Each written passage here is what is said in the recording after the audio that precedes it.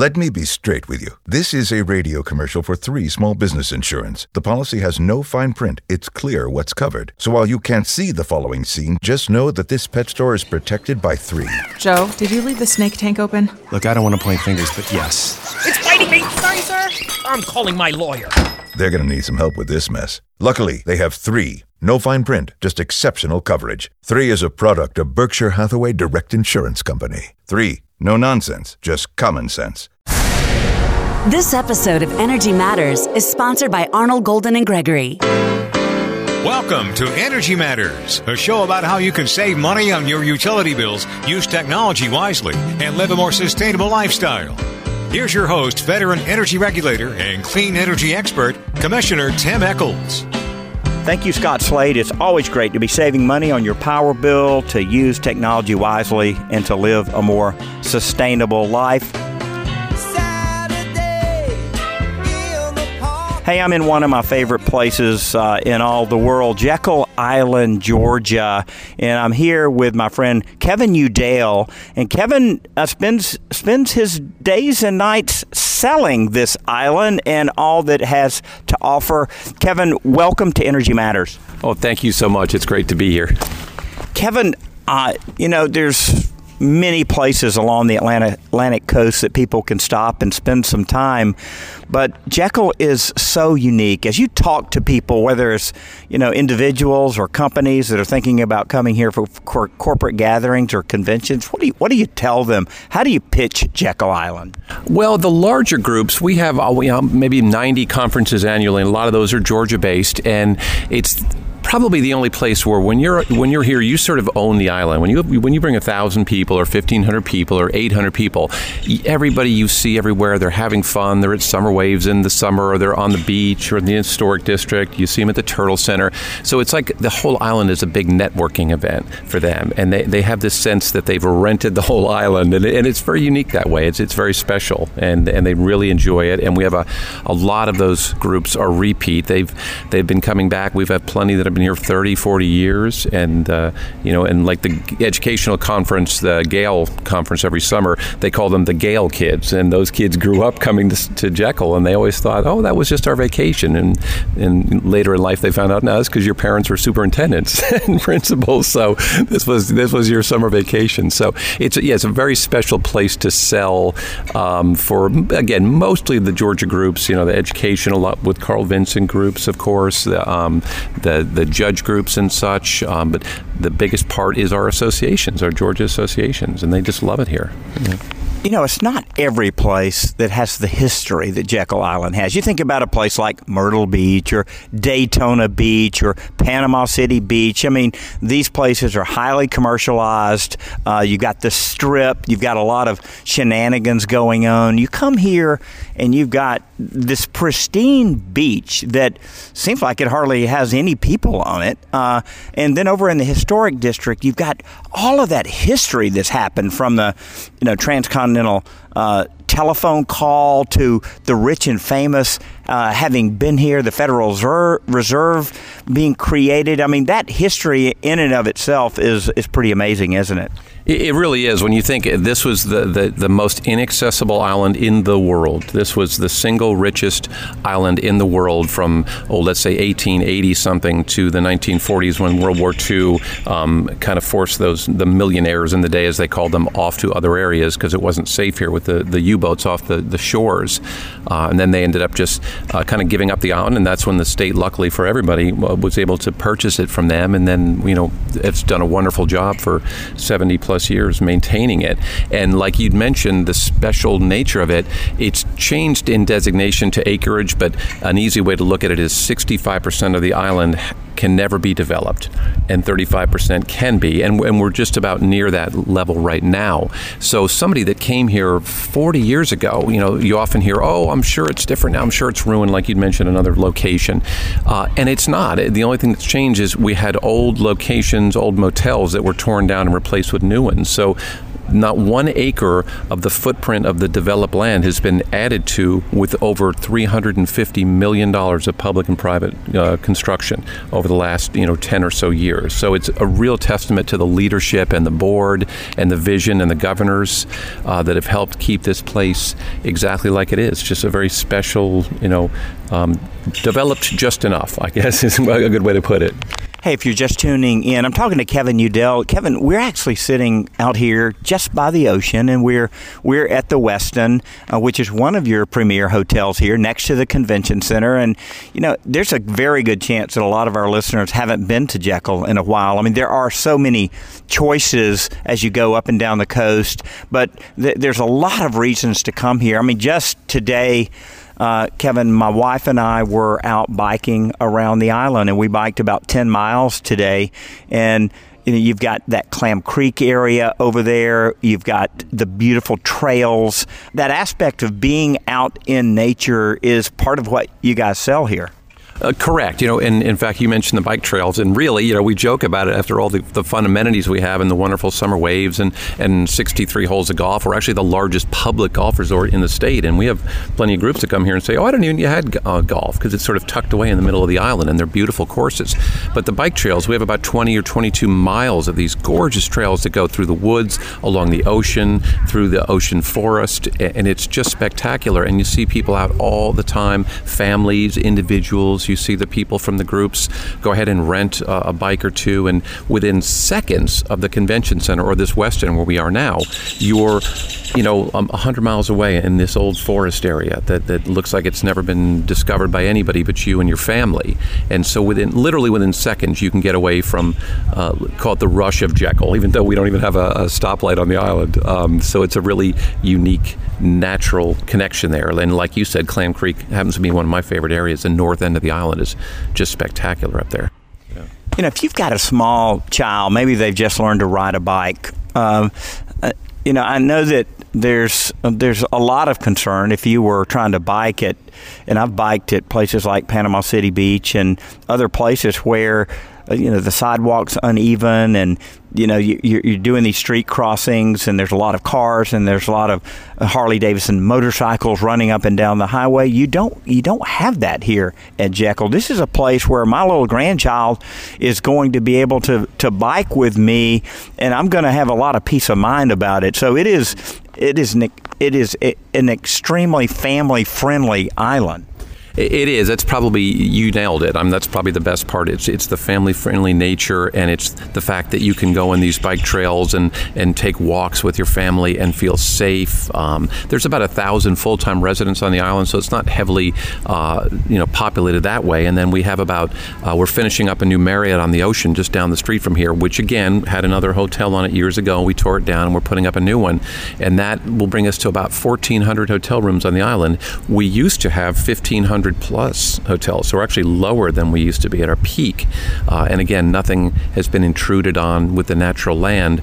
But yeah, it's very safe. Almost all of the bike paths are in the woods or on the ocean, so you don't have to worry about your grandkids. And I have 2 daughters, and they're both up there in Athens, actually. Go Dogs! And they love it when they come down here. And of course, if you don't love hills, this is a great place also. I think the highest elevation on the island is about 12 feet at the airport, so it's pretty nice and level bike riding. You've got the little red bug rentals of electric. I'm a big electric vehicle proponent, so you've got all these electric vehicles that you can rent. You've got some gas golf carts too there if folks want those.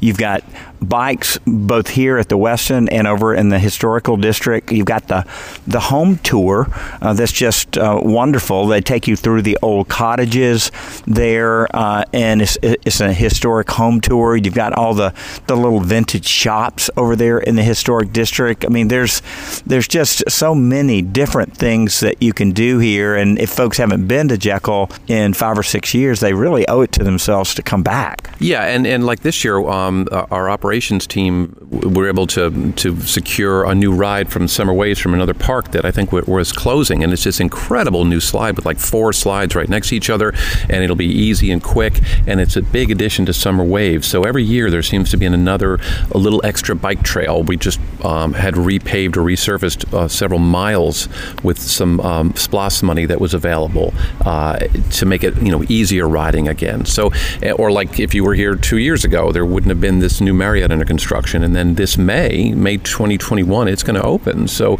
every year our meeting planners come back and they're like, oh, I didn't know you had this, or I didn't know you had that opened, and some little thing that's new and addition for them to do.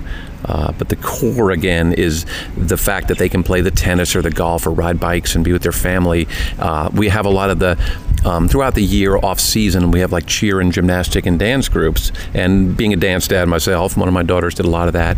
This was the favorite location, and everybody keeps saying that we love coming here because it's so easy and safe, and you just see the kids all over the place just having a ball on the beach, and then they run into the convention center, and do their little, dance or gymnastic event and come back out and have some fun. So it's very family friendly for that type of market. As we wrap up this segment, I've been promoting an energy conference that I'm now going to do here on the island just ahead of the Georgia Drawdown Conference that Coastal DNR is doing. So that will be coming up August the 11th, 12th, and 13th. So I'm really excited to invite a lot of my energy friends to come down and kind of discover what Wendy and I have had a chance to discover here on the island. Just as we kind of finish up, what are, as you think about what's ahead for the future of Jekyll Island, what are some of the things that kind of come to your mind?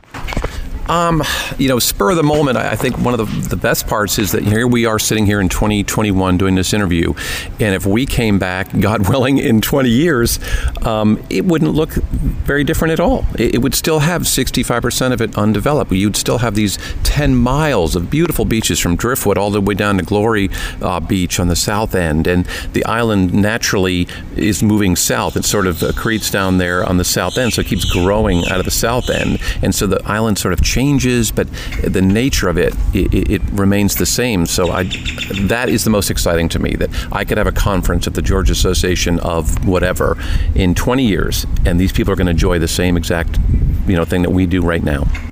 And there you have it. Thank you, Kevin, for being on Energy Matters today. Thank you so much. Great being with you. Hey, this is Tim Echols. Stick around for more great energy talk. You're listening to Energy Matters.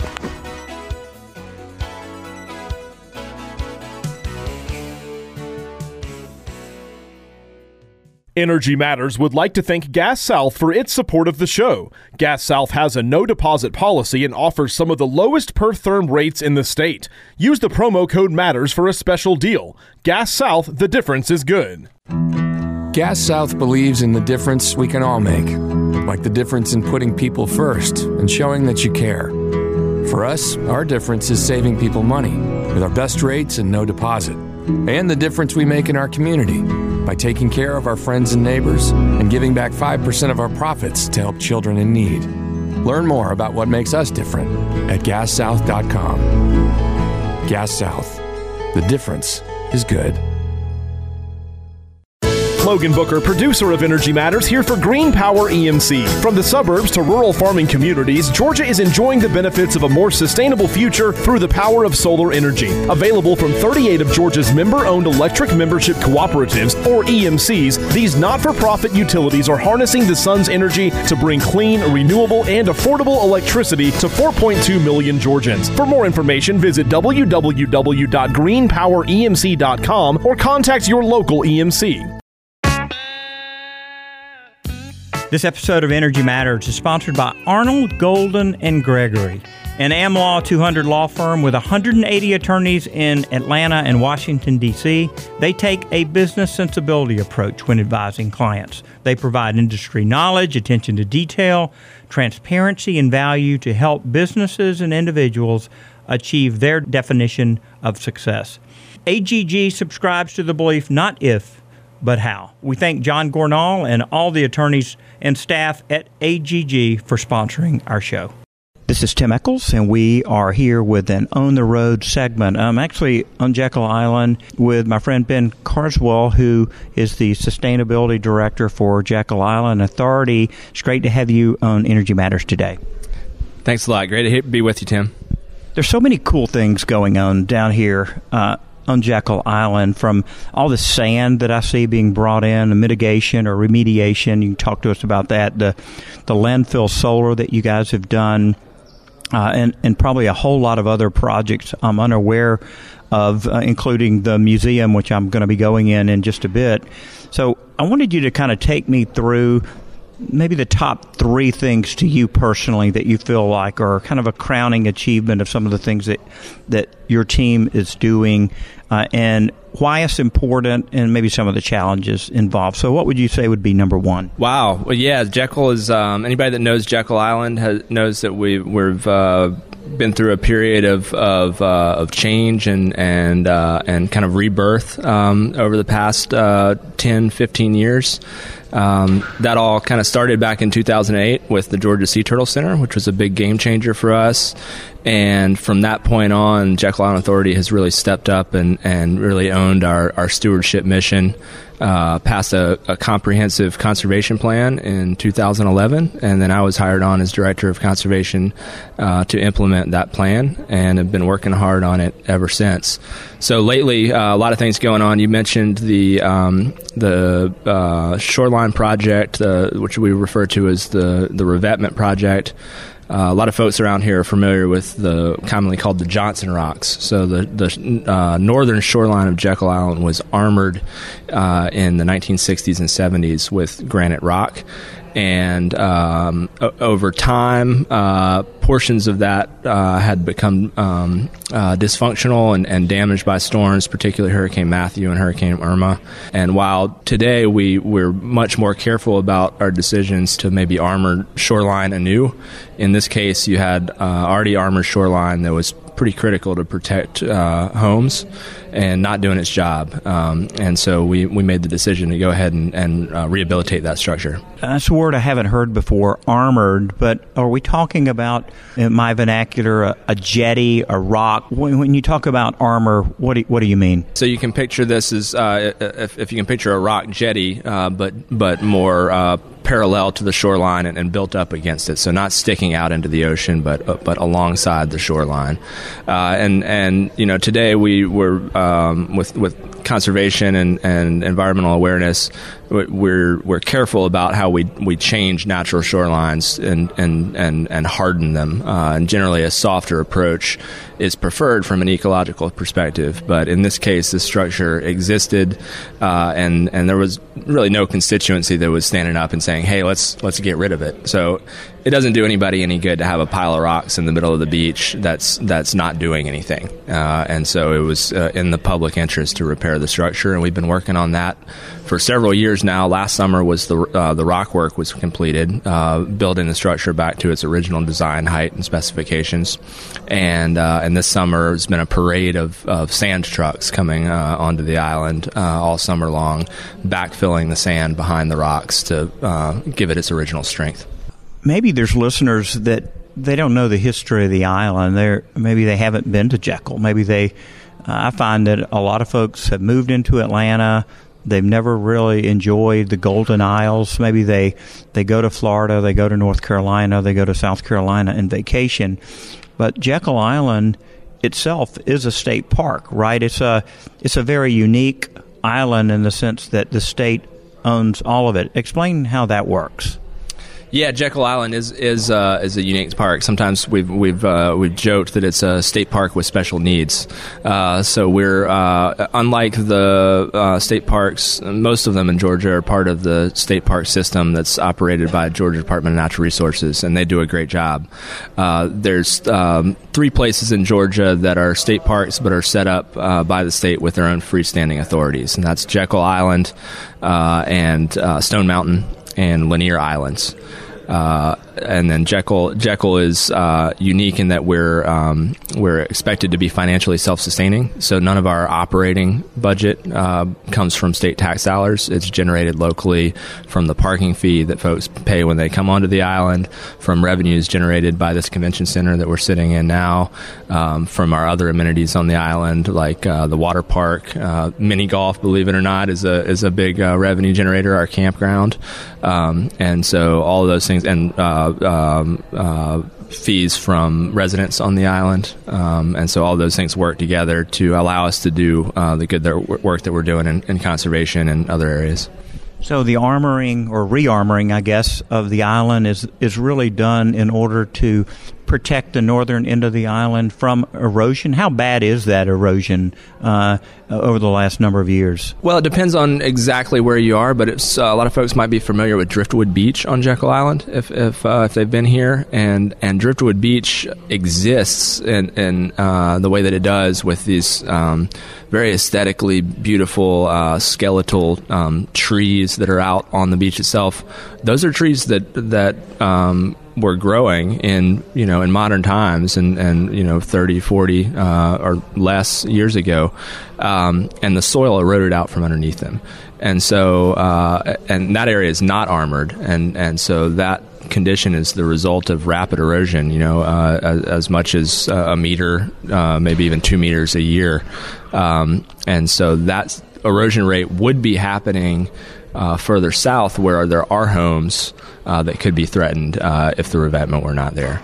And so all barrier islands have portions of their shoreline that are naturally erosional and accretional, and the area that's armored, there's natural erosion as a factor, and then there's aspects of the landscape which people have modified over time which also contribute to that. So it's complex. Let's talk about the second project that I was involved in, and that is the approval of some solar from a larger perspective that we did at the commission that the Jekyll Island Authority took advantage of and was able to get some solar on a part of your island that probably most folks don't even know exists, an old landfill back there that you've essentially reclaimed and made a great story out of. Tell us a little bit about your solar facility. Absolutely, yeah, it's a great story, and really just came together with the support of a lot of good folks, including you all at Public Service Commission and Georgia Power, and then the private sector with Cherry Street Energy and Radiant Solar. So there's a landfill on Jekyll Island. It's not an active landfill. It was construction and demolition debris landfill that was closed and retired, so to speak, in the mid 1990s. And part of that, it's capped with about 2 feet of soil, and part of that we've utilized over the years for basically a vegetation debris collection area, filled up with big trees from one side to the other after the hurricanes. But another part of it, about 4 or 5 acres, had not been touched in some time and was not being utilized. And we identified that there was an opportunity through the READY program, if we could find a big enough area for at least a 1 megawatt array, that we could potentially see some significant solar on Jekyll Island, which is something that we had been looking to achieve for quite some time. And so this area on the landfill was perfect. You're not going to find anywhere else on Jekyll Island with our land use restrictions in terms of there's a certain area of Jekyll Island that can be developed, and we can't go beyond that. And so this land was already classified as developed, and you're not going to find any other revenue generating use for it. We applied, Radiant Solar applied through the READY program, and the project was selected by Georgia Power. We were thrilled about that, and the rest is history. But we're really excited to be working with Cherry Street on trying to make this a pollinator friendly facility, and experimenting with different approaches to managing the landscape around the panels to try to get some additional conservation value out of the project. I guess our last topic is something also that I'm very excited about, and it's something I see a lot of here on Jekyll, and that is electric vehicle chargers. Yeah. And Jekyll Island recently got their first electric car street vehicle. You've had plenty of other electric, smaller vehicles, but you got your first Ford Focus EV, and you've got a lot of chargers, yes, out in the parking lot right now. Tell us a little bit about all the chargers that you have, what drivers of EVs could expect when they get to Jekyll Island. We've been excited to be able to install a lot of chargers over the past 2 or 3 years. A lot of those were supported by Tesla. So we have a fair number of Tesla specific chargers out here, but also universal chargers distributed all over the island. We're at last count, I think we were getting close to 30 charging stations on the island, level 2 charging stations. And so if you want to come to Jekyll and go to the beach, if you're coming to our convention center, if you're staying at one of the hotels on the island, if you want to visit the historic district, you're going to have a place to plug in. And I've seen, since we've done that, I've seen the result in electric cars being more and more visible around the island. You know, my co-host John Noel was involved with putting solar thermal on one of the older hotels here back in the day, and that Holiday Inn is one of the few hotels in Georgia that has a European key card system that shuts off the power in some of the rooms when you pull the key out. So that's something that I wish we could do more of, but it's a great energy efficiency measure. Well, we're at the end of our time. It's been great having Ben Carswell here with me at the Jekyll Island Convention Center. You've been listening to Energy Matters on the Road.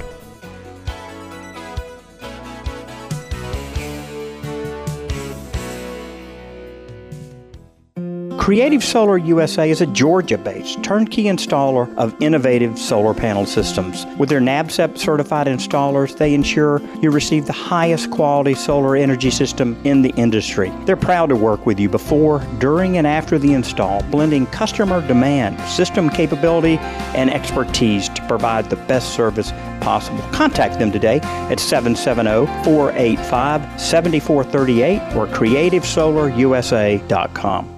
Tim Echols from Marlin Gas Services. As the port continues to grow, more and more trucking companies are using natural gas in their trucks instead of diesel. Marlin Gas Services is helping to usher in this clean opportunity. With their specialized rigs, they create virtual pipelines with all the equipment and expertise to provide reliable, clean natural gas. Marlin Gas is the company that gas utilities, pipeline companies, and industrial facilities turn to. See marlingas.com for more information. This episode of Energy Matters is sponsored by BMW Auto Sales. COVID-19 has changed everything, even buying a car. BMW Auto Sales, one of our show sponsors, not only sanitizes every car, but you can buy it online and they'll trailer it to your home anywhere in Georgia and surrounding states. They've used electric cars, plug-in hybrids, and traditional hybrids. Check out the inventory at ev-hybrid.com. That's ev-hybrid.com. They have a 3-day loaner period as well if you want to make sure electric works for you. Check them out at ev-hybrid.com.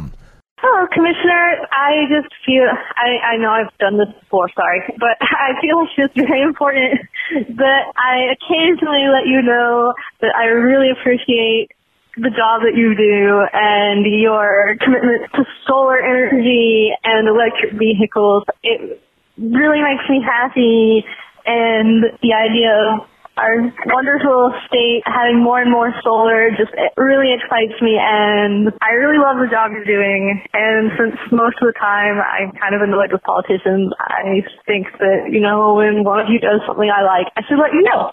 Anyway, thank you. Have a great day. Well, Casey, that's a nice voicemail, and it's wonderful to hear from someone that really appreciates and acknowledges the policy decisions that I've made or that we've made at the Commission to move things forward. In this case, electric vehicles and solar, and that is something that for 10 years I've been working on this. And Casey, I talked to my colleagues around the country, and not all of them are in a position to move things forward. I guess because some of them are appointed, and when you're appointed by the governor, maybe you are doing things that line up with the governor's policy position. I mean, you've worked with a lot of commissions from around the country. Is Georgia's PSC different than the PUC in California or the Virginia Corporation Commission in another state? Yeah, so yes is the short answer. I mean, I think to your point, and for our listeners to understand, not every public utility commission is elected. So, some, as you said, Tim, are appointed by governors of the state. And I think it's just a very few handful of states that have elected commissioners, right? You may know the number off the top of your head. Yeah, so I think 11. 11, yeah. Georgia, South Carolina is elected by the legislature. Alabama, Mississippi, Louisiana, Texas has 2 commissions, a railroad commission and a PUC that's appointed, actually. Then you get over Utah, Idaho, North Dakota, South Dakota, but not a lot. Yeah. Well, and, when you look at the commissions, a lot of them have very different philosophies, right, in terms of how they actually regulate the utilities. You've got Texas, which has its own unique situation, which is very much about creating a kind of a free market and a lot of consumer choice, and they're pretty open about that in terms of how they regulate. And there have been pluses and minuses to that. We've seen a minus recently. California is quite a bit more heavy-handed. They tend to be more top-down and say, utilities, you're going to do what we tell you to do, and then you have other commissions that are kind of somewhere in between. I think one of the challenges that many observers see with the industry is utility commissions that are kind of perceived to do the bidding of the utilities that they regulate. So this idea of regulatory capture, and Tim, I'm sure that you've run into that before. Kind of how do you and your colleagues think about that in your work, since you are elected, right? You're accountable to the people. Yeah, I think my colleagues really enjoy the freedom that comes from, having 10 million bosses, right? So knowing that, hey, I need to be responsive to folks. And I think this is what causes me to hit the trail so often, right? So we just featured on Energy Matters a segment from Jekyll Island as we talk with the conservation manager and the sales director. It's a state-owned asset, and I was down there meeting with them, meeting with the Bryan County Board of Education, doing the welcome to the GBI that was down there, meeting with the city of Statesboro. I mean, all of those opportunities to get out there and interact with people and try to find problems to solve. Right. I'm interested in solving problems. And if people aren't aware that the Public Service Commission exists, they don't know to call me. My phone, I'm sitting here in my office now, my phone is not ringing off the hook today. So folks aren't calling. So I have to kind of get out there and present myself as a problem solver.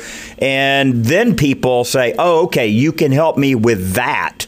And they tell me about it, and I try to solve their problem. Yeah, it's interesting because I think, a lot of people look at politicians and look to them for leadership. And I've actually been thinking a lot about this with coronavirus and, this kind of view towards leadership. And that for some people, the assumption is leadership means government regulation or government, mandate or whatever. And I think it's actually quite a bit more nuanced than that. And a lot of your work actually, kind of explains that nuance, right? I mean, you're a huge advocate, as the caller said, for solar, a huge advocate for EVs. Some of the things that you do at the commission directly impact our state's ability to invest in those technologies, EV charging and solar. But a lot of what you do is just connecting people with each other and just being a voice out there for these things that are good for the state of Georgia, right? Yeah. So in a way, I'm kind of an ambassador, right? So if because I am a constitutional officer, meaning that the state constitution calls for my job, and the governor can't just willy-nilly say, oh, we don't need the commission anymore, or change that with any kind of executive order. Because I'm a constitutional officer, I do wind up getting some of those ambassador type responsibilities, right? So, if there's maybe I'm the 13th highest ranking person in the state. So if numbers 1 through 12 are busy, right, and they're not available to do the welcome at an event, sometimes I'm just doing the welcome. I'm doing more ceremonial things. But even when you're doing ceremonial things, Casey, people wind up saying, hey, I've got a problem. can I talk to you about it? And I mean, I was talking to the city of Statesboro. They're wanting to do electric buses, right? So I was at Jekyll Island, and I was speaking at their mayor and council retreat, and they're wanting to have some electric shuttles that go from Georgia Southern, around on kind of a circulator route, and they were needing me to connect them to someone that makes an electric shuttle. Well, we happen to know someone that does that in California, so we made that connection. So sometimes, in doing these ambassador type jobs, you wind up helping people solve a problem. But then, Casey, there's the typical things that really are just the bread and butter of what we do, which is our administrative session on the first and third Tuesday of every month at 9:30, where we are actually making decisions about dockets that have been before us, right? So explain to our viewers and our listeners about these dockets that appear before these regulatory agencies in 50 states plus territories. So a public service commissioner is asking me to explain dockets. Okay, all right. Well, I'll give it my best, and you can tell me where I go wrong here. So, public service commissions or public utilities commissions are kind of judicial in nature, right? So people file cases before them. So it could be a rate case. So that's how, how much you pay for energy gets decided. It could be, an integrated resource plan, something we've talked about on the show before, which is how the energy gets generated. It could also be other minor matters, right? And so these they kind of go through a process where you have people that file documents in support of, sometimes against, to help the commissioners make a sound decision in the public interest. And this is something that every commission across the country does, right? And this is all public, right? Yeah, I mean, you guys stream your sessions on Zoom, right? Yeah, that's right. Just down below on the first floor, Casey, we have what looks like a courtroom, right? And in that courtroom, you've got an appellant and an appellee table. You've got the witness booth. You've got the 5 judges, the commissioners up there. You've got a stand for people that speak. And so as we do these dockets that you've just explained, there are various parties. There's the utility that always has, basically not just an opinion, but a position and something they're putting forward. And then you've got nonprofits, like the Sierra Club or Georgia Interfaith Power and Light, who are, quote, intervening because they are representing their own constituency, right, in their own position, and they want to be able to explain that and get it on the record.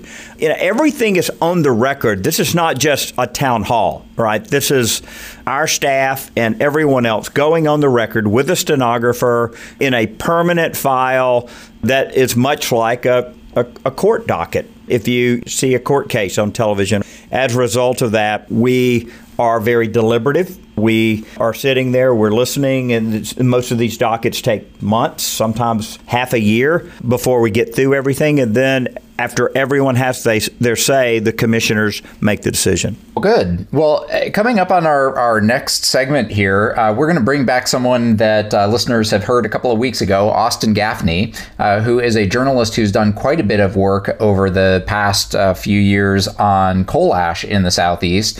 And we're going to be talking about her research into some of the coal ash spills that have occurred, fortunately not in Georgia, but in other neighboring states, and what we've learned from those, and what other states like Georgia can do going forward to help protect folks. And there you have it, everything you wanted to know about the Public Service Commission, but were afraid to ask. Hey, you can see more at psc.ga.gov. Stick around. Casey's going to talk to Austyn Gaffney, who wrote an article about the beneficial use of coal ash, not only in putting it into Portland cement, but also the rare earth elements that are contained in coal ash. I'm Tim Echols. You're listening to Energy Matters.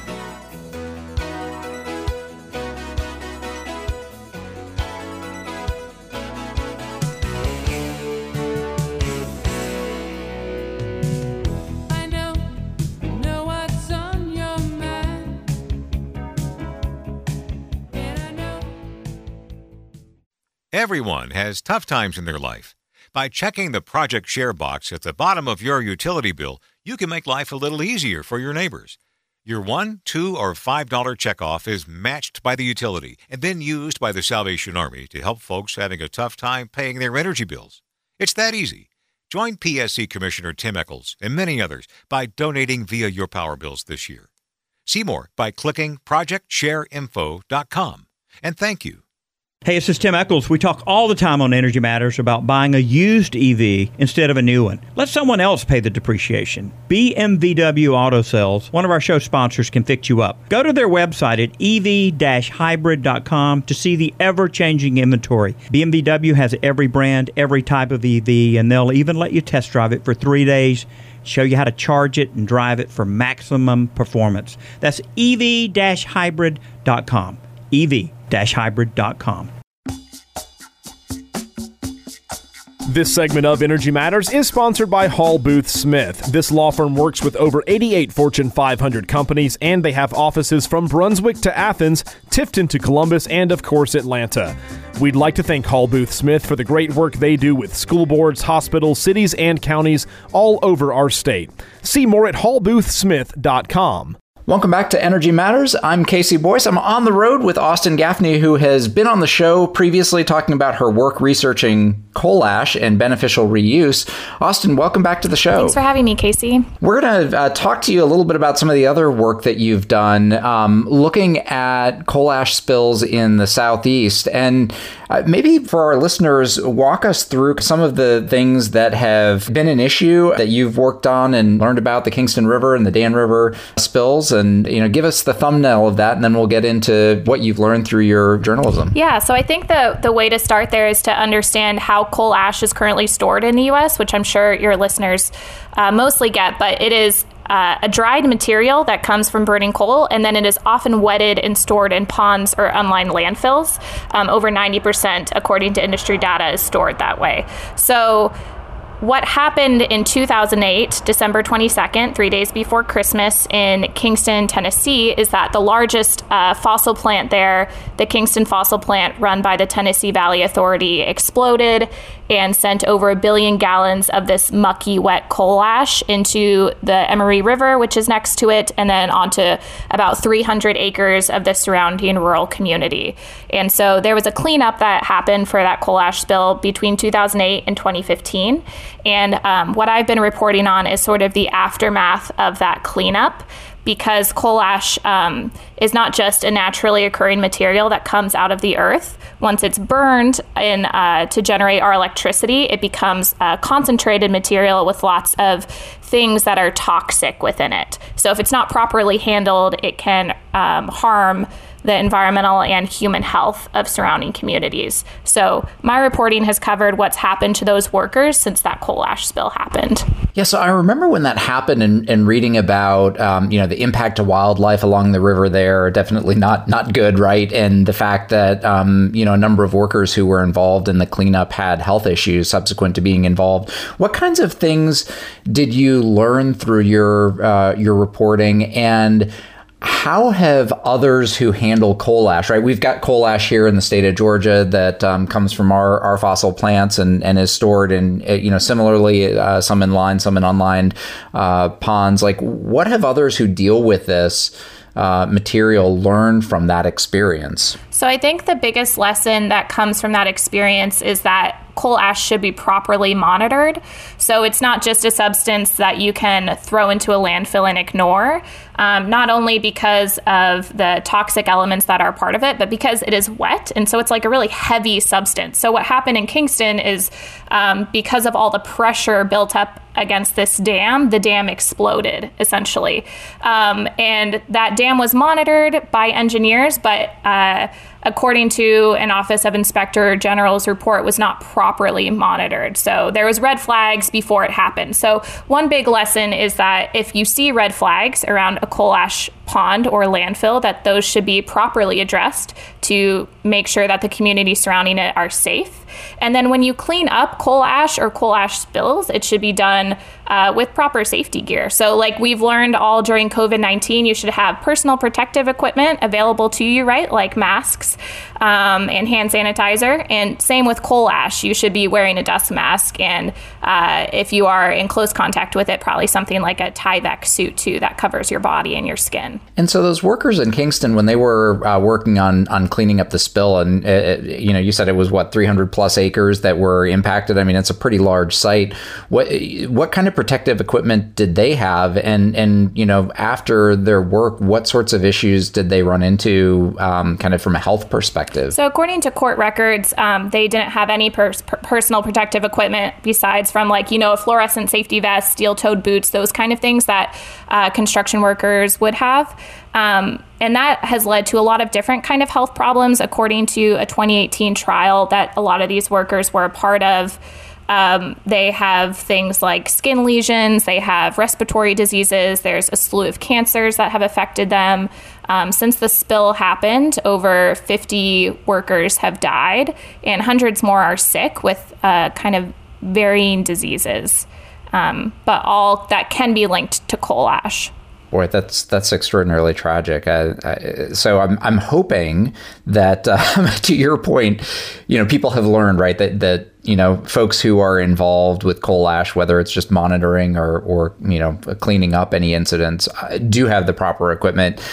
Do you think, based on what you've seen subsequently, that that's the case, that folks that have responsibility for these coal ash ponds, that they're monitoring them to avoid situations like this, and that they're making sure that any personnel who are involved in monitoring or cleanup do have proper equipment? That's a great question. So this was the nation's largest industrial disaster to date. So there's nothing really to compare it to in terms of the amount of workers who were there. But I've talked to workers since then who work at other TVA plants, and so who deal with this type of coal ash. And from talking with them, it doesn't sound like there's any additional safety precautions that have been put into place. And I would say that this is more to do with utilities, and utilities needing to adopt proper safety precautions, and states needing to pass laws that would require proper safety protection for dealing with coal ash. One of the big loopholes that exist is that coal ash is not monitored as a hazardous waste. It's monitored as a non-hazardous waste, kind of like the trash you put in your garbage can in the kitchen. And it's just entirely different from that. So it's the second largest form of waste in the U.S. And like we talked about in our previous segment, there's a ton of it. So it has to be properly dealt with. And one of those proper things is to make sure that it's being dealt with safely. And in 2015, there was a law passed by the Obama administration that regulated where you could put coal ash. But since the Trump administration, a lot of those protections have been rolled back. Interesting. Yeah. So for our listeners, we'll put a link out there on Twitter to the previous show where Austyn, Tim, and I talked about things that you can do to properly dispose of and ideally reuse coal ash in a way that's beneficial. But I know, Austyn, that you didn't do a lot of in-depth reporting on the Dan River spill in North Carolina, but given your reporting in Kingston, as you looked at that, were there any kind of significant differences or changes that you saw between those two incidents? The biggest difference, I would say, is the state response. So in Tennessee, there wasn't a big change in terms of how coal ash was being dealt with. But in North Carolina, there were state laws passed that started to regulate on a state level how coal ash was being dealt with. And one of the people who did that at the time was Michael Reagan, who is now our new EPA director under the Biden administration. So it'll be interesting to see what he does on a federal level in terms of coal ash after dealing with the cleanup of the 2014 Dan River spill and the subsequent lawsuits with Duke Energy. Yeah. So you talked a bit about the workers who were impacted. Did you talk to anyone in the community that was impacted, and kind of what did they see? What was their kind of long-term, response to the spill in Kingston? What are the people who live there thinking? So I think there's some different reactions. At the beginning, there was a lot of trust in the Tennessee Valley Authority, which has been in the region since 1933. So people thought the cleanup was being handled responsibly. But coal ash is such a fine substance that it really does just go everywhere. So there are people who would find it in their homes who are near the coal ash site, just like on their kitchen counter, and on their cars, on their lawns, on their roofs. So the spill allowed the particulate matter to really disperse. And since then, there's been several lawsuits against the Tennessee Valley Authority from community members who sort of want some kind of recognition that this was not handled properly and that they weren't given proper notice that this was a potentially dangerous substance. Were there any economic or health impacts to folks in the community from the spill? Not that I am aware of. So I mostly speak to workers. Yeah. Got it. And some of them live in the community and some of them don't. There's over 900 in the spill, so they're kind of from all over. Gotcha. And you said it was like a 4-year process of dealing with the spill. Is that right? Yeah, roughly 7 years, 6 to 7 years, 2008 to 2015. Wow, that's incredible. And, is it kind of remediated at this point, or is there kind of an underlying long-term damage to the area, brownfield kind of designation or something like that? There's no brownfield designation. It was a Superfund site, but it's currently still being used as one of TVA's 4 remaining coal-burning fire plants. So it was turned into some public parklands, actually, and there's some questions in the community about whether those parklands are safe, but it currently looks very clean, very manicured, and most of the coal ash that came from the spill was actually sent to a town in Alabama called Uniontown, and there's been lawsuits there about whether the coal ash is safe to be stored in their landfill. Wow. Well, Austyn, thank you so much for coming back on the show. Really great to talk to you as always. Really appreciate your in-depth reporting and thoughtfulness on this topic. We'll link to some articles on our Twitter feed for folks who want to go read more. The show is at Matters Radio on Twitter. I'm at Casey Boyce. Austyn, where can folks find you if they want to learn more about you and your work? So folks can find me on Twitter too at Austyn Gaffney. Austyn spelled with a Y. Awesome. Well, thanks again for being on the show. And folks, have a great rest of your day. Thank you so much for listening to Energy Matters. I'm Casey Boyce. We'll be back with you next week.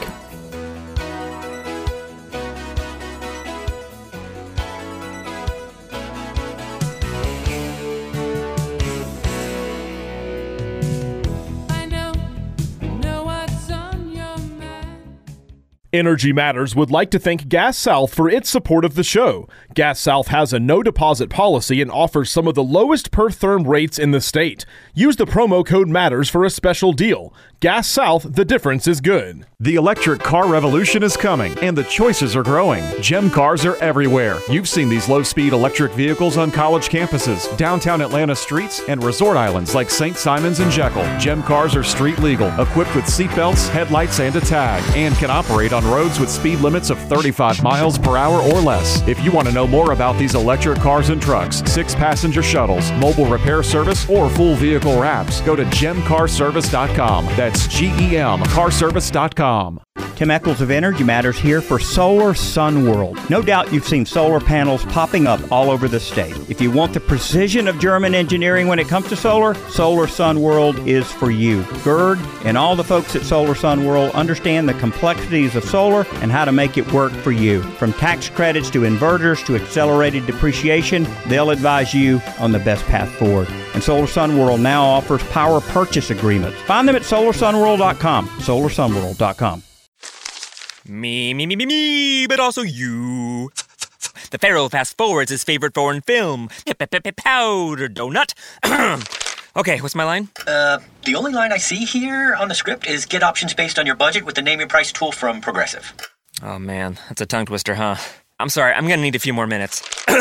Bulbous Walrus, the Bulbous Walrus. The Name Your Price tool, only from Progressive. The owl ran afoul of the comatose coxswain. Progressive Casualty Insurance Company and affiliates. Price and coverage match limited by state law.